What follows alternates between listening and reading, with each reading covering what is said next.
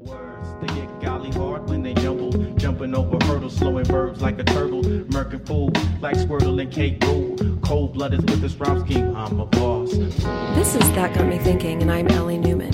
This week, I've been thinking about the challenging paradoxes we face as humans, the challenges of being a spiritual being in a physical reality, and the need to fully accept and embody the now while we simultaneously desire, strive for, and imagine a different and more fulfilling future. The often elusive fact that we are inextricably connected to every living being on the planet and of a higher power, yet frequently feel desperately alone and powerless. And I've been thinking about what it takes to lead ourselves and others to a place of thriving and contentment in the midst of striking paradox. My guest today is Mark Lesser. Mark is the co-founder of the Search Inside Yourself Leadership Institute and the author of fabulous book, 7 Practices of a Mindful Leader, Lessons from Google in a Zen Monastery Kitchen. Welcome, Mark, and thank you so much for joining us today on That Got Me Thinking. Thanks. It's really a pleasure to be with you here. Mark, so I'm just going to dive in. When you say in the book, I believe we all have one career. This career is living a mindful life. And I thought we could start with talking about the seeming paradox of your career and how you got here. The mix of the Zen kitchen and being a business leader. Yeah, I wanted to, it's interesting just kind of mirroring what you were saying about the one career. I get asked a lot for career advice from a really wide range of people. It's interesting, very young people and very old people and people in between and people in different places in their careers. And I find it really helpful to reframe and to think that, as you were kind of quoting me, and I would add on to that, right? Our one career is developing our awareness, and I would add to that, and helping others. And those two things are real simplification of what our work lives can be. Having said that, of course, it's important what we're doing and to find alignment in our work. To answer your question, well, maybe the really short version, and we can go back into that more. Give us the elevator pitch. The elevator pitch. Yeah, I was a college student at Rutgers in New Jersey, and decided to take a 1-year leave of absence from school and to pursue kind of life outside of college, a kind of a spiritual quest. And I went from New Jersey to where things were all happening, which was San Francisco, and wandered into the San Francisco Zen Center. And as soon as I walked into the Zen Center, there was actually a kind of a very gentle voice inside of me that said, I think this is the education that I need. In fact, I think this is a place worth 10 years of my life. And I actually stayed for 10 years. And it was during my 10th year, I was director of a place called Tassajara, which is this incredible spot on the planet in the wilderness, Los Padres Mountains wilderness, Central California.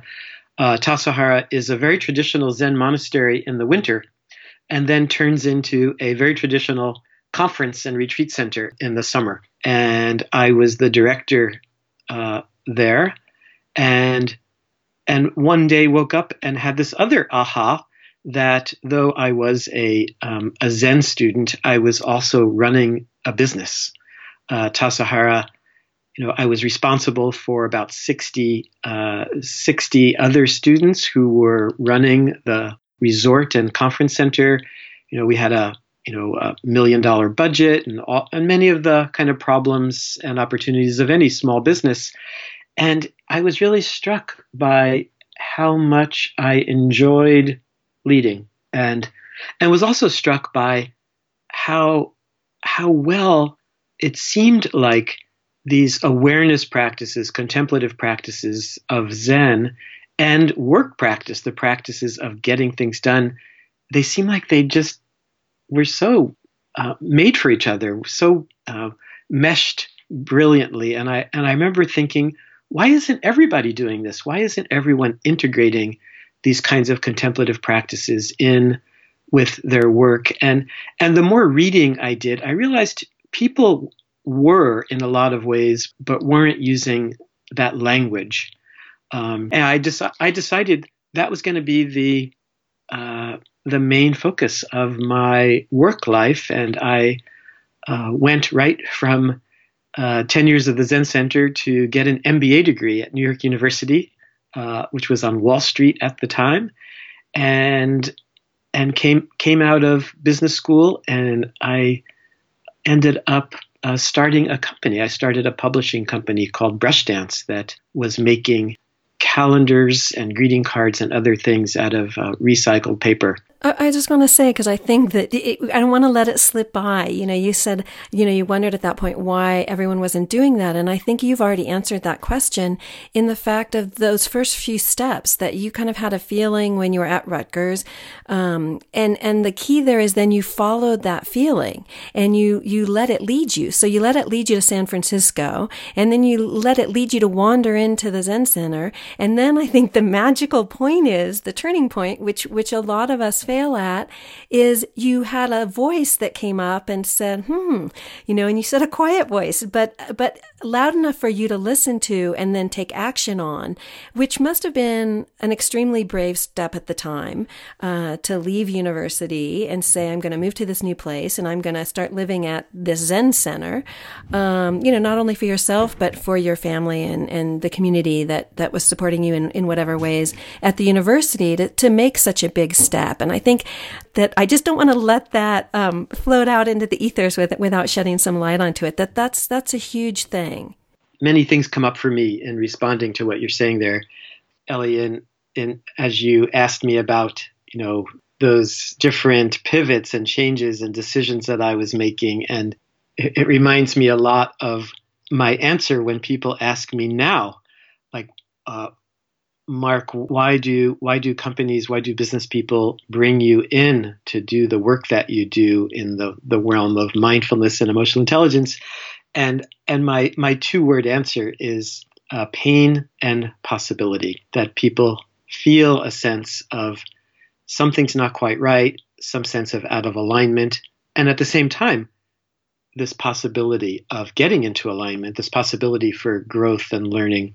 And that's when I think of the various transitions in my own life from having left college, there was something quite painful about something out of alignment in being in that place. It was like too small or too safe, not quite right. And at the same time, I felt this tremendous possibility for moving into some other way of seeing or being and living in the world. And I think that listening to those 2 voices seems so important and powerful. And I'd say similarly, after 10 years of living at the San Francisco Zen Center, though I was a completely different person and the issues were different, again, there was like, oh, this is no longer the right place for me. It's time for me to take some step. And yeah, it's some mix of feeling courage. And, yeah, there's some courage. I sometimes joke, there's a thin line between, courage and stupidity. But it's so interesting to look back at the decisions that we make. Well, it is, right? And there's a trusting in there. And I think it's at the core of the book as far as, why, and maybe the next question attached to that is, why do you think so many people in our society and in our culture don't react that way to the pain and instead try to push it away or ignore it or numb it, or pretend it's not there in some way or bulldoze over it? What do you think are the fears there or the habits there that keep people from doing what you did, to say, I'm out of alignment here. I'm going to listen for maybe some urging or some prompting as to what might be the next step, and then I'm going to follow it. Yeah. Well, I could refer back to, in the book, I talk about, I have these 3 friends of mine that are themes throughout the book that I call the three apes. That it starts with a Google scientist friend of mine who was very fond of saying that we are descendants of the nervous apes. That he says the apes who were chill and wise and cool about things, they all they didn't make it. They didn't live. That we are, our evolutionary biology is that we are looking for threats, right? That we don't like threats. We're also descendants, of the imaginative apes, and that we're always imagining, always thinking about especially about what can go wrong, and about the next thing that we need. So I think those two habits and patterns really go against the grain of actually facing into and looking at what is painful, difficult, out of alignment. It's hard. I think it's interesting. It's this interesting blend of actually allowing ourselves to notice and be aware of what's not working, but not to be stuck there. At the same time, to be able to look for solutions, to look for what's possible, and how to move out of those really strong habits and ways that I'm pretty good myself at compartmentalizing. It's easy. It's so much of a strong habit to compartmentalize, and it takes some, I think, really feeling the pain and feeling the possibility. Yeah, and I'm thinking it's a safer choice, and something you talk about later in the book about self-compassion and then from that self-esteem, that when you have a confidence, a knowingness that you're going to get from all the practices in your book of being self-aware and self-accepting, that then you're going to have the confidence that there will be a solution for the pain, and that there will be some choice that you can make that can lead you to something different. And if you don't have that, then of course you're going to be like, oh no pain here. And they're not, no, I'm good. Like the monkeys, close your eyes, close your ears, close your mouth. Right. You say in the book, in every moment you are choosing. Do you think that most people are aware that their life is a composite of their choices, that they have chosen prior to where they are and currently where they are to create the situation that they're in? Well, of course, we're all thrust into situations that are not exactly our choice, right? That I don't want to underestimate how powerful and important it is, where we live, and from who our parents are, what the timing is, all that are powerful, powerful. I don't want to underestimate it. And I also don't want to underestimate how much we do get to choose the reality that we create. And it is a kind of interesting and powerful blend and dance of things. The first part we have very little control over, but the second is really is our domain to choose the how do we interpret the reality that we live in? How do we make the best, most beneficial, wholesome, courageous choices that we can?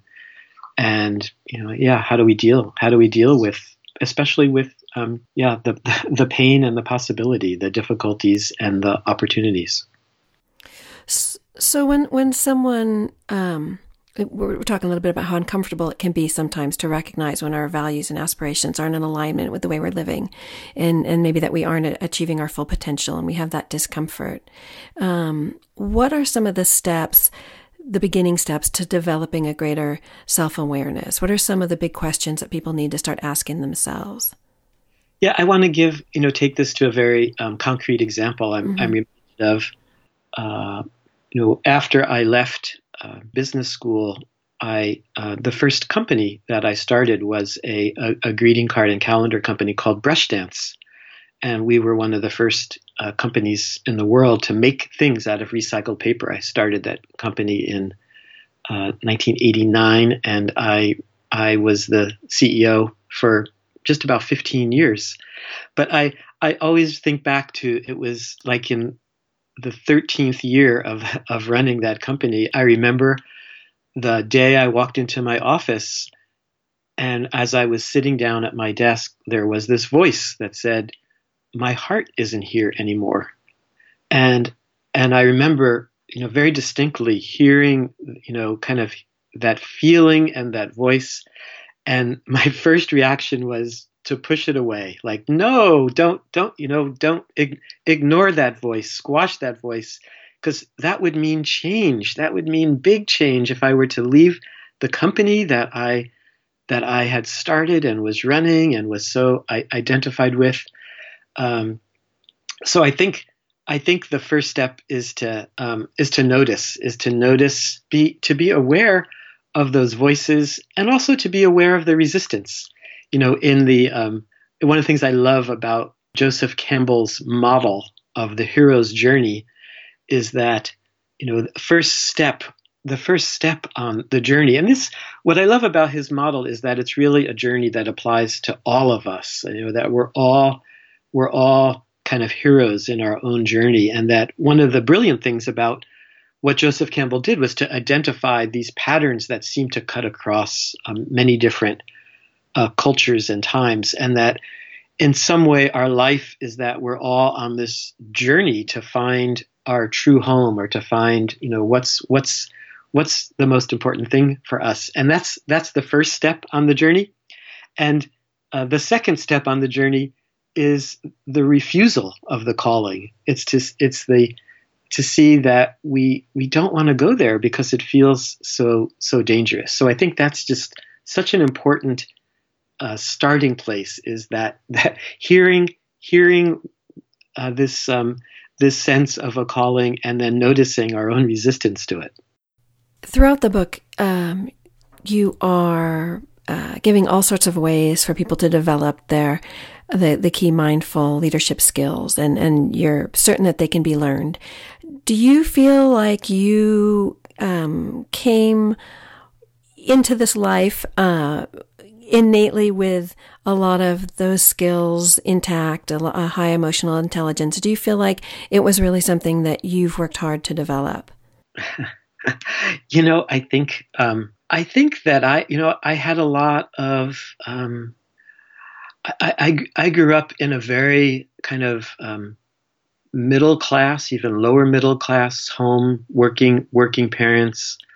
I think I personally was greatly affected, influenced by the fact that my father was manic depressive.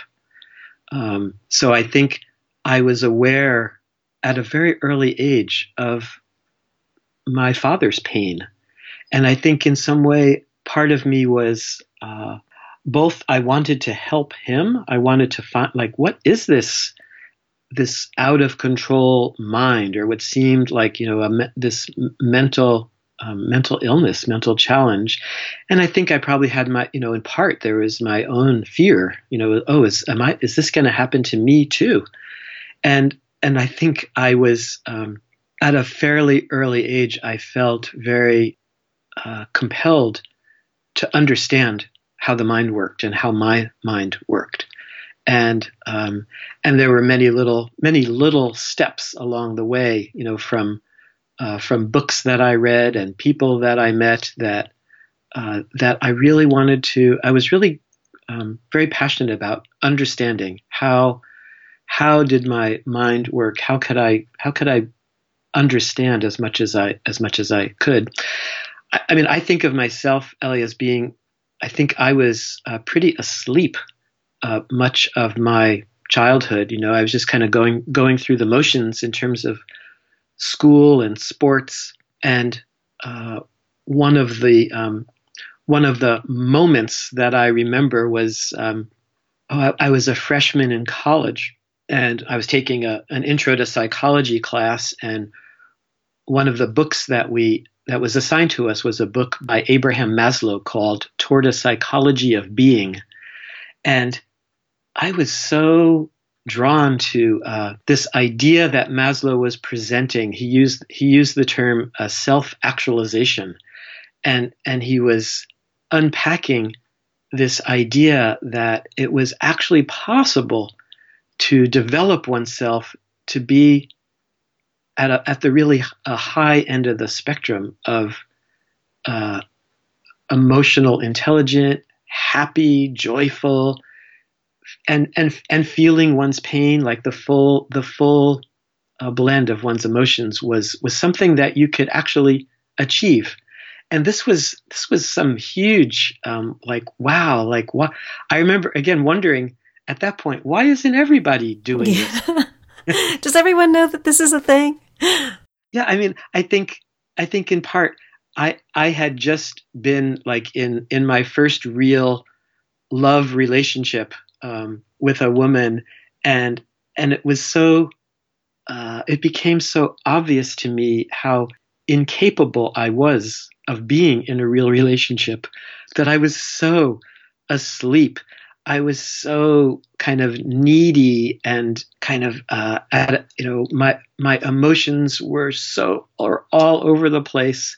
My own self-doubt was huge, and when I read Maslow's words, I thought, oh, in order for me to be in relationship, in order for me to help anyone, I have to start by understanding myself and how my own emotional life is working. Which meant you were paradoxically extremely self-aware to realize that there was that disconnect. Yes. And then this opportunity, this aspiration. Beautiful. Yes. Paradoxically, I realized just how asleep I was. Yeah. That's big, though.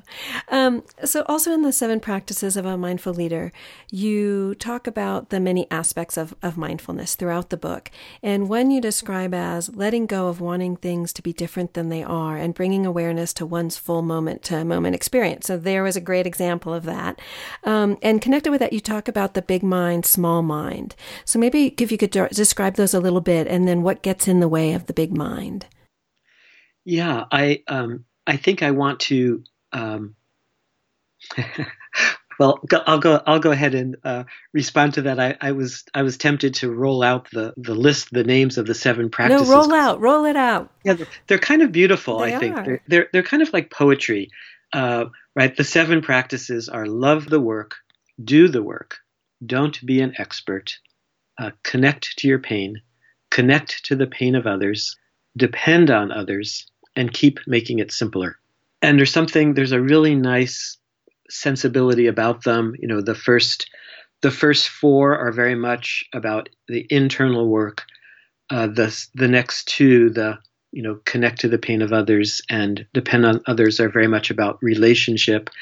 And then I really love the last one, the keep making it simpler, is a kind of a path toward integrating and keep over and over again to not get so hung up by all of these words and ideas and paradoxes and practices, but this kind of practice of letting go of everything that's extra. But back to your question, big mind, small mind, these in a way are, I think, really important concepts of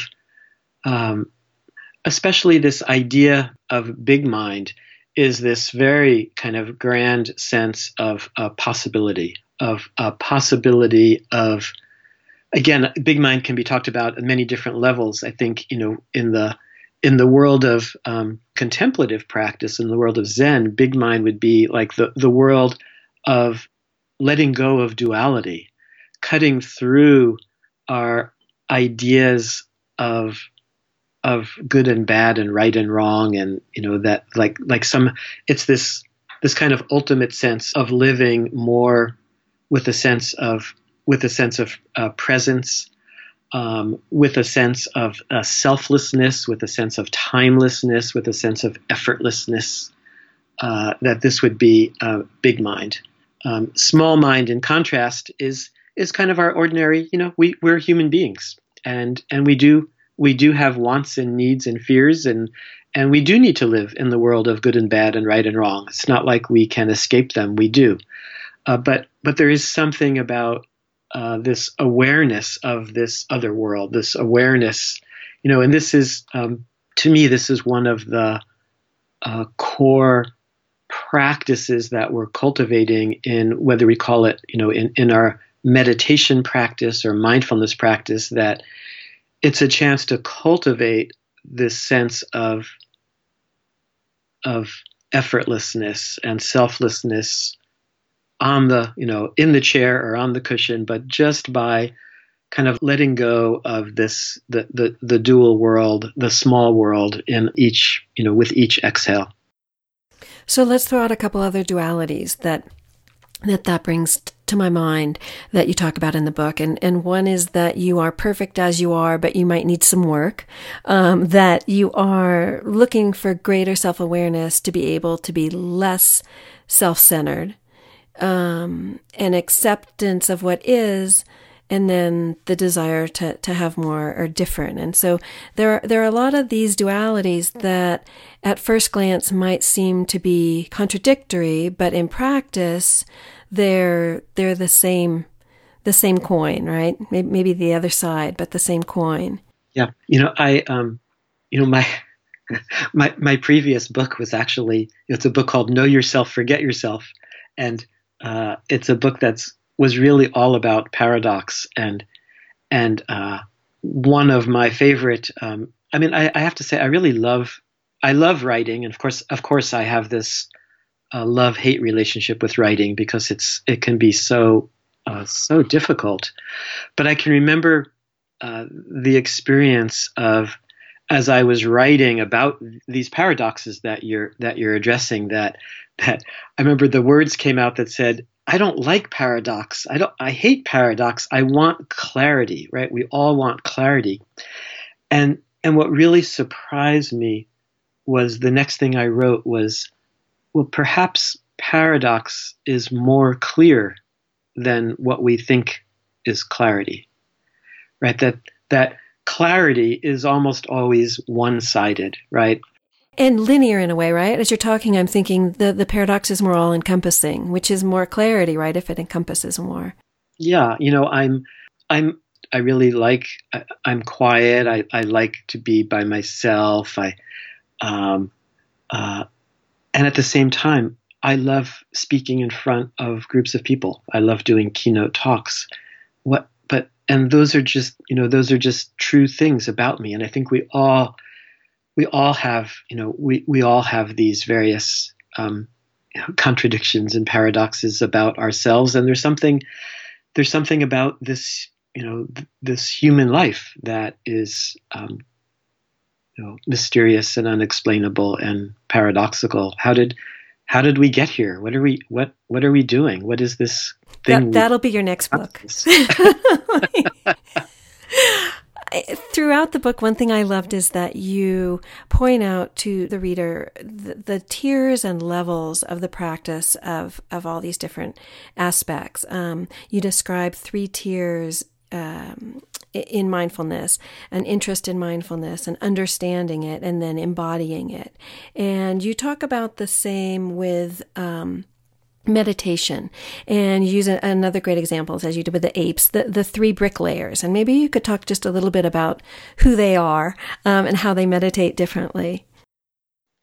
Yeah, it's funny, I really like that story, even though it's such a simple story. And it's right, some people might be familiar with this story, 3 bricklayers. A person goes up to the first bricklayer and says, "What are you doing?" And he says, "Well, I'm just laying bricks."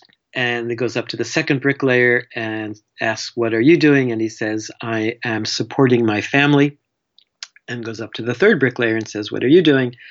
And he says, I'm having a conversation with God because I'm aware that these bricks are being used to build a church, being used to build a cathedral."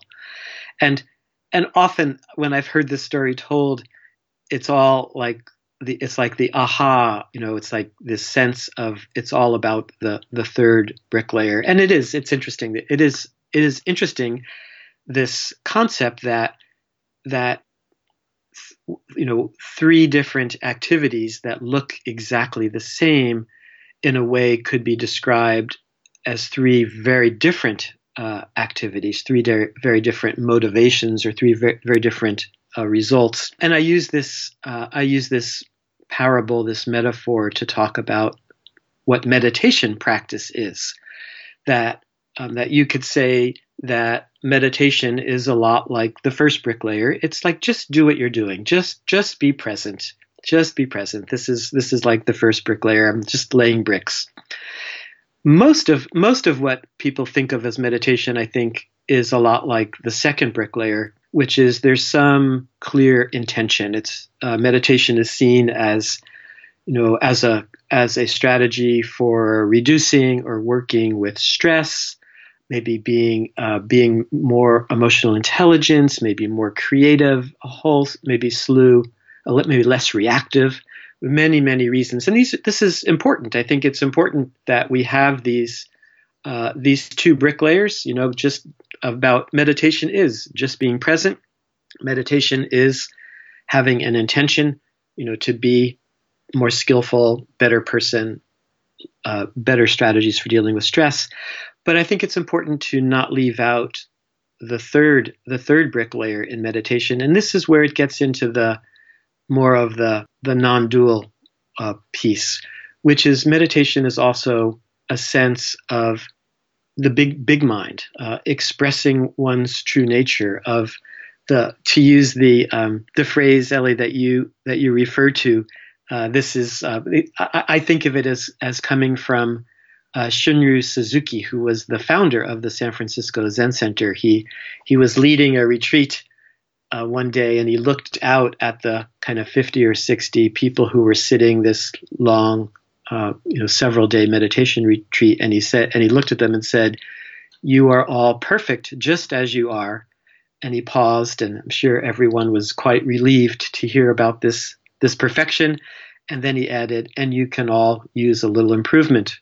And everyone, kind of laughed probably. But there is this third sense of meditation is really embodying and experiencing and breathing, with each breath, this sense that there's nothing lacking, that this is the kind of the Zen style of meditation, is that we don't meditate to get anything, to be better, to change, like just sit and feel your sense of wholeness, wholesomeness, that there's nothing lacking in us, and to cultivate that aspect of meditation as well.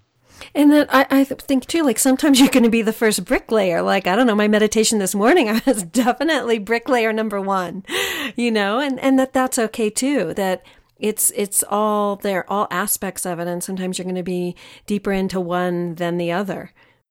Totally right. It's like you don't want to kind of judge yourself or beat yourself up for not being in that third bricklayer place. It's aspirational in some way. It's kind of, but it's amazing. This is I think we humans tend to underestimate the power of our own imaginations, right? And that we can use our imagination to just be able to say, right now I'm okay. Right now there's nothing lacking. And what is that like? What does it feel like to be cultivating that sense of okayness, as opposed to what most of us are cultivating often is that sense of what's lacking, that self-doubt, that inner critic. Again, that's, going back to that, the first, the nervous ape that I referred to earlier, that it's a mechanism that keeps us alive, right? That it's important. It's important for our own survival to be scanning for threats, not only externally, but I think that inner critic is that way, that kind of scanning for those internal threats. What did I do wrong? What's not working?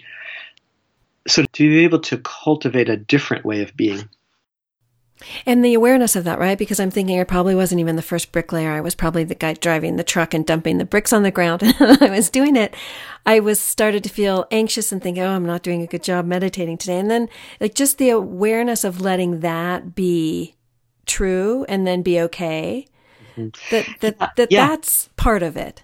Yes. And, I was also, I was just doing a little bit of writing this morning about practice number 6, which is depend on others. And I want to emphasize that, one of the two questions that I'm most asked when I'm teaching, this was, I used to do a lot of, I used to teach very regularly at Google. And the most often asked question I get is, what is the least amount of time I could meditate and have it make a difference? And the second most often asked question I get is, how can I sustain a meditation practice? Why is it so hard? And my answer to the first question is that even if you just take one mindful breath every day, that can make a difference. It's more, I think, about doing things in a regular way than it is about length of time. And there's all kinds of studies about what's the least amount of time you can meditate. But I think just having a regular practice. But my answer to the second question about how can I sustain a practice is to sit with others, even if it's virtually, even if it's going to some kind of a weekly meditation group. I think that meditation was never really meant to be an individual sport. I think there's something very potent about seeing that we sit, and this is maybe kind of part of the third bricklayer, that we sit in a sense to support others' practice, and that we also feel how much we're supported by others when we do this meditation practice. And all I can think about is the woman in the brown poncho. Now, you talk about in the book that you got up at 5, what was it, 5 in the morning, 5:25 in the morning, and you're kind of thinking about turning off the alarm, and you thought, nope, I've got to go because the woman in the brown poncho might miss me. Yeah, that was when I first started sitting at the Zen Center. I was in my early 20s. I was living on the west side of the city, and I would drive my car across town, walk into the Zen Center right at 5:30 in the morning and choose my seat. And this woman with the brown poncho was sitting on the left of me. And I did the same thing the next day. And I sat in the same seat, and she's sitting in the same seat. And we didn't speak a word. And then on the third morning, my alarm goes off, and my thought was, I'm kind of tired. Maybe I'll sleep in. But I thought, that woman in the brown poncho, she's probably going to wonder where I am. And I got up, and there I was. And then 10 years went by. So connected with that, you believe that business success depends on how well we collaborate and communicate and care for one another. There's a dependence there, and something that you experienced very deeply in the Tassajara kitchen, this collaboration, the need to improvise, and under these kind of demanding circumstances, just being in the kitchen, not to mention you didn't have any electricity, and that you're about to prepare. If people have not eaten any food that came out of there, we have to mention it in this interview, the most incredible meals you will have ever eaten, you were preparing. And yet, so many of our business industries are predicated on this sort of cutthroat, dog-eat-dog, competition-driven approach. How does that disconnect get resolved for either people that you work with in your trainings or just in your mind's eye as to what that resolution looks like? Yeah, I think this is one of the core reasons why companies like Google and SAP and Aetna and Salesforce, I think the big companies, especially tech companies, where creativity and collaboration are so important. I remember someone saying to me once, if you have 5 brilliant engineers who are working together, and there's a lack of self-awareness and a lack of emotional intelligence, what you get is a big mess. But if you have people working together who are collaborating, who can listen, who can work through differences in visions and opinions, you get so much more results and success. I think that became so apparent to me in my experience working in a Zen monastery kitchen, where there was a tremendous amount, as you were saying, of there was real pressure to produce meals that were of really high quality and on time, and like any other kitchen, there was the pace was fast. It was often hot. There was a lot of sometimes you'd run out of ingredients, and in this particular kitchen, if you did, you had to figure out other solutions, because the nearest store was a couple hours away. And so I really learned a lot about the importance of being able to work in rhythm, to be able to have this sense of again, it's a bit paradoxical, the importance of each person doing their piece and each person excelling, but being there to support one another. And there was also that sense of that third bricklayer, of that you're also working to support something larger than yourselves, that you're kind of the sense of service, the sense of producing a really exceptional food to feed and heal and nourish others. And I think that I saw how well those same ways of working seem to be able to apply to many, many different business, whether you're in a for-profit or nonprofit or service or product business.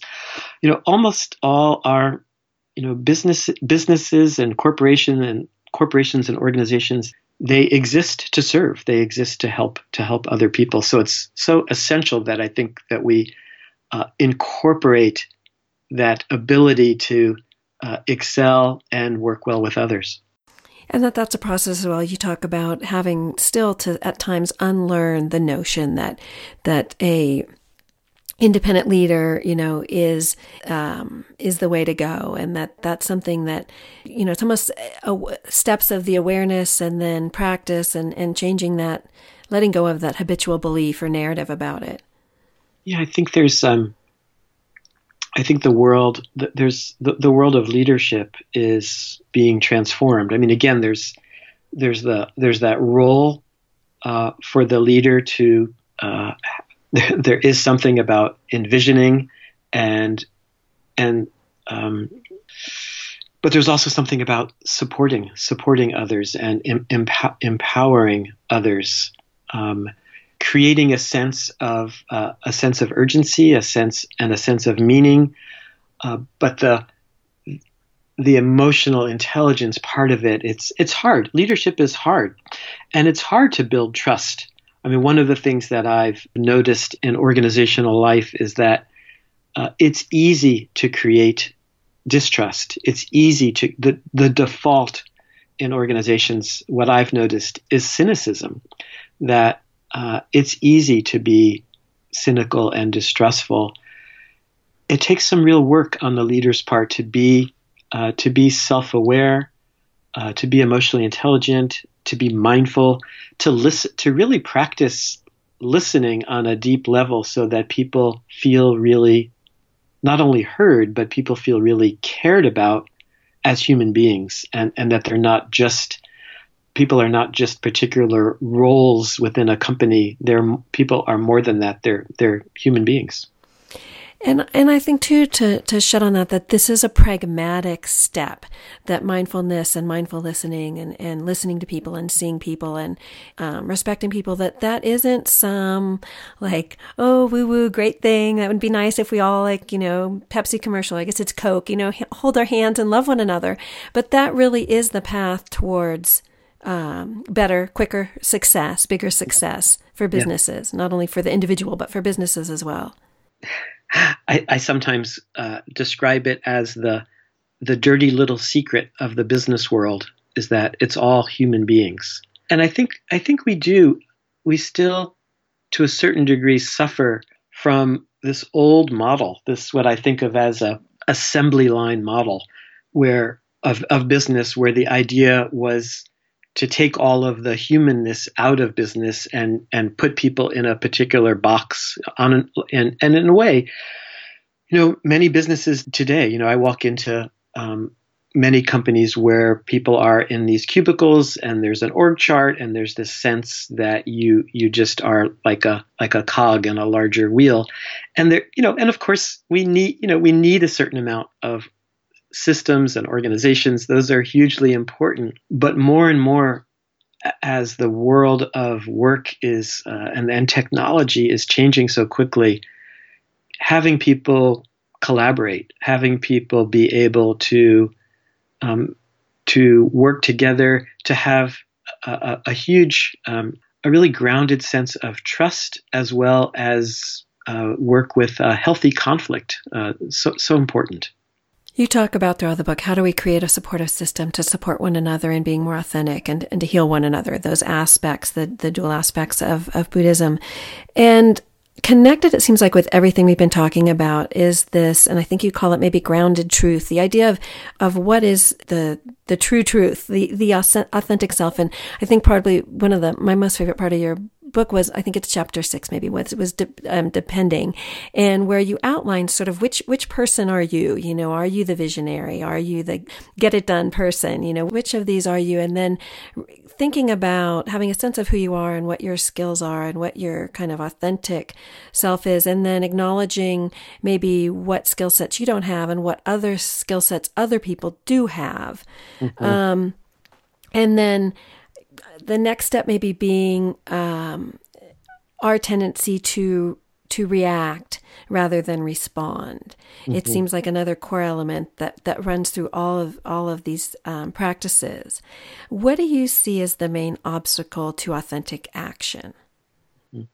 Yeah, that exercise that you were referring to, it's something that I find it really enlightening to have a room filled with people and ask people to identify which is their kind of core strength or core way of being. Are you a visionary? Are you an action person? Are you a systems person? Or are you a people person? And get people to choose. We all have elements of all four of those different kinds of ways of being, but we also, usually almost everyone can choose one and then get people in the four corners of the room and have them then have a discussion about what's so great, what's important. Like, so if you're a visionary, what's great about being a visionary, and how are you misunderstood by the other types of people? I particularly like this for the people who identify as systems people who love organizing. And to see, what's important about that role and why and how are they misunderstood. So I think in terms of responding to your question, I think it's that sense of understanding that that organizational life requires a variety of different strengths, and that we each bring in our strength, and that again, it's the sense of supporting and understanding strengths, and understanding that we each have different strengths, noticing and paying attention to growth areas. We all have our own growth areas, but in particular, how can we all cultivate our individual strengths, and how can we cultivate the strengths needed around us with the people we work with, so that we can collaborate and work together in a way for the greater good. And I think this is also, imagine if we could see that even from a political standpoint. If we could, there's so much, the level of divisiveness now it's hard to see, and whether it's a political standpoint or a racial standpoint, or in terms of economic inequality, cultivating the sense of appreciating differences, and as well as practicing with seeing similarities. And I think part of the book on self-compassion is so elemental to that, in the sense of, if we have compassion for ourselves, then we can more easily have compassion for others. And I think in our culture, having compassion for ourselves, like, that is a thing that is missing for a lot of people, right? We, that's the first, or maybe the first and the end step of the self-awareness and self-acceptance, and then the compassion. And linked with that, just look at our opioid crisis. We have so many people who are unhappy and in pain. I think we are 5% of the world's population, and we're 95% use of opioids. And one of the things that you point out in the book is that these wandering minds can lead to unhappiness. And, you look at politics, you look at social media, and that is sort of the pond we're all bathing in right now, is this constant. Yeah. I wanted to mention, I wanted to say I did a training last year sometime with Kristen Neff, who is really one of the core researchers on self-compassion. And I was really struck by one of the things that she mentioned was that in the work that she does in the business world, she notices that people often have a little trouble with that concept. And the word compassion brings up a sense of contemplative practice or Buddhism or something. So she often notices that instead of using that word, compassion or self-compassion, she instead refers to it as building inner strength. And I really like that. Oh, that's so good. A lot of what I do is I'm seen as the contemplative practice guy, the mindfulness guy, the Zen guy, but I'm a business guy. I have an MBA degree, and I've been CEO of 3 different companies. And to me, there's something very potent about language, and I think so much of what I write about and teach about is how can we build inner strength, and in a way you could say that the 7 practices of a mindful leader are all about building inner strength through loving your work and connecting to pain and depending on others and keep making it simpler, and all these practices are practices for building inner strength. I'm going to be thinking about the word compassion all day, because now that you mentioned that, it's, it does sort of connotate this image of sort of sympathy or pity and even empathy that can be connected, I think, emotionally for many people with an element of weakness rather than strength, which is exactly what it is. So I'm so excited about that. I'm thinking about that for the rest of the day. And the other thing I want people to think about for the rest of the day, whenever day they might be listening to this, is a great guiding principle that you point out in the book, which is an appropriate response. It's an action that creates alignment with what's most important. And you talk a lot throughout the 7 practices of a mindful leader of what an appropriate response is. And at first I kind of bristled at that. I'm like, what does he mean appropriate? But then you go on to explain it, and it really is fantastic. Well, there's in the world of Zen practice, it's somewhat of a famous dialogue where a teacher says, what is the teaching of an entire lifetime? Or sometimes I've heard it, what is the teaching of 1,000 lifetimes? And the teacher answers his or her own question and says, an appropriate response. And it's the word appropriate is interesting, right? It's like right. It's a response.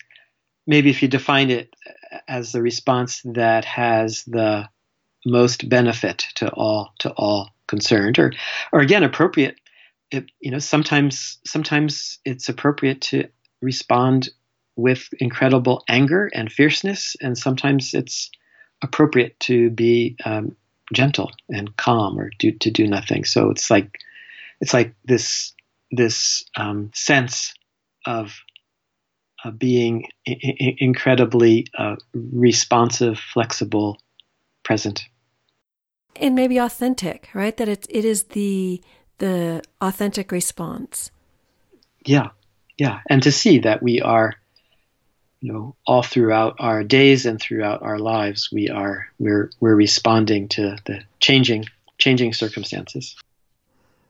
So also in the book, you mention a Buddhist practice vows.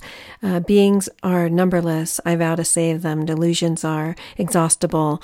I vow to end them. Any final words maybe where you are with that? Those are two. Yeah, those are, again, right. Beings are numberless. I vow to save them. Delusions are inexhaustible. I vow to end them. I think it reminds me of one of the first things that you said about the sense of only having one career. It's kind of the mirrors that, right? The one career is to end our delusions, which despite that they're inexhaustible, to try to aspire to become as awake as we possibly can, knowing that there'll always be more work to do, and the same is true for helping others to do our best. I say in the book that these are impossible aspirations, but we are impossible beings. We are impossible human beings. The depth of who we are and what our lives are is we'll never fully grasp it, and that's, I think, not a bad thing. So I say, let's all get to it. First step, get Mark Lesser's book, 7 Practices of a Mindful Leader, Lessons from Google and a Zen Monastery Kitchen. And Mark, where will people be able to purchase it? Anywhere books are sold. Fantastic. Well, it was so wonderful speaking with you. I really appreciate you being on the show, and I just love the book. Thanks. Okay. Thank you very much for your help. Thanks. Bye-bye.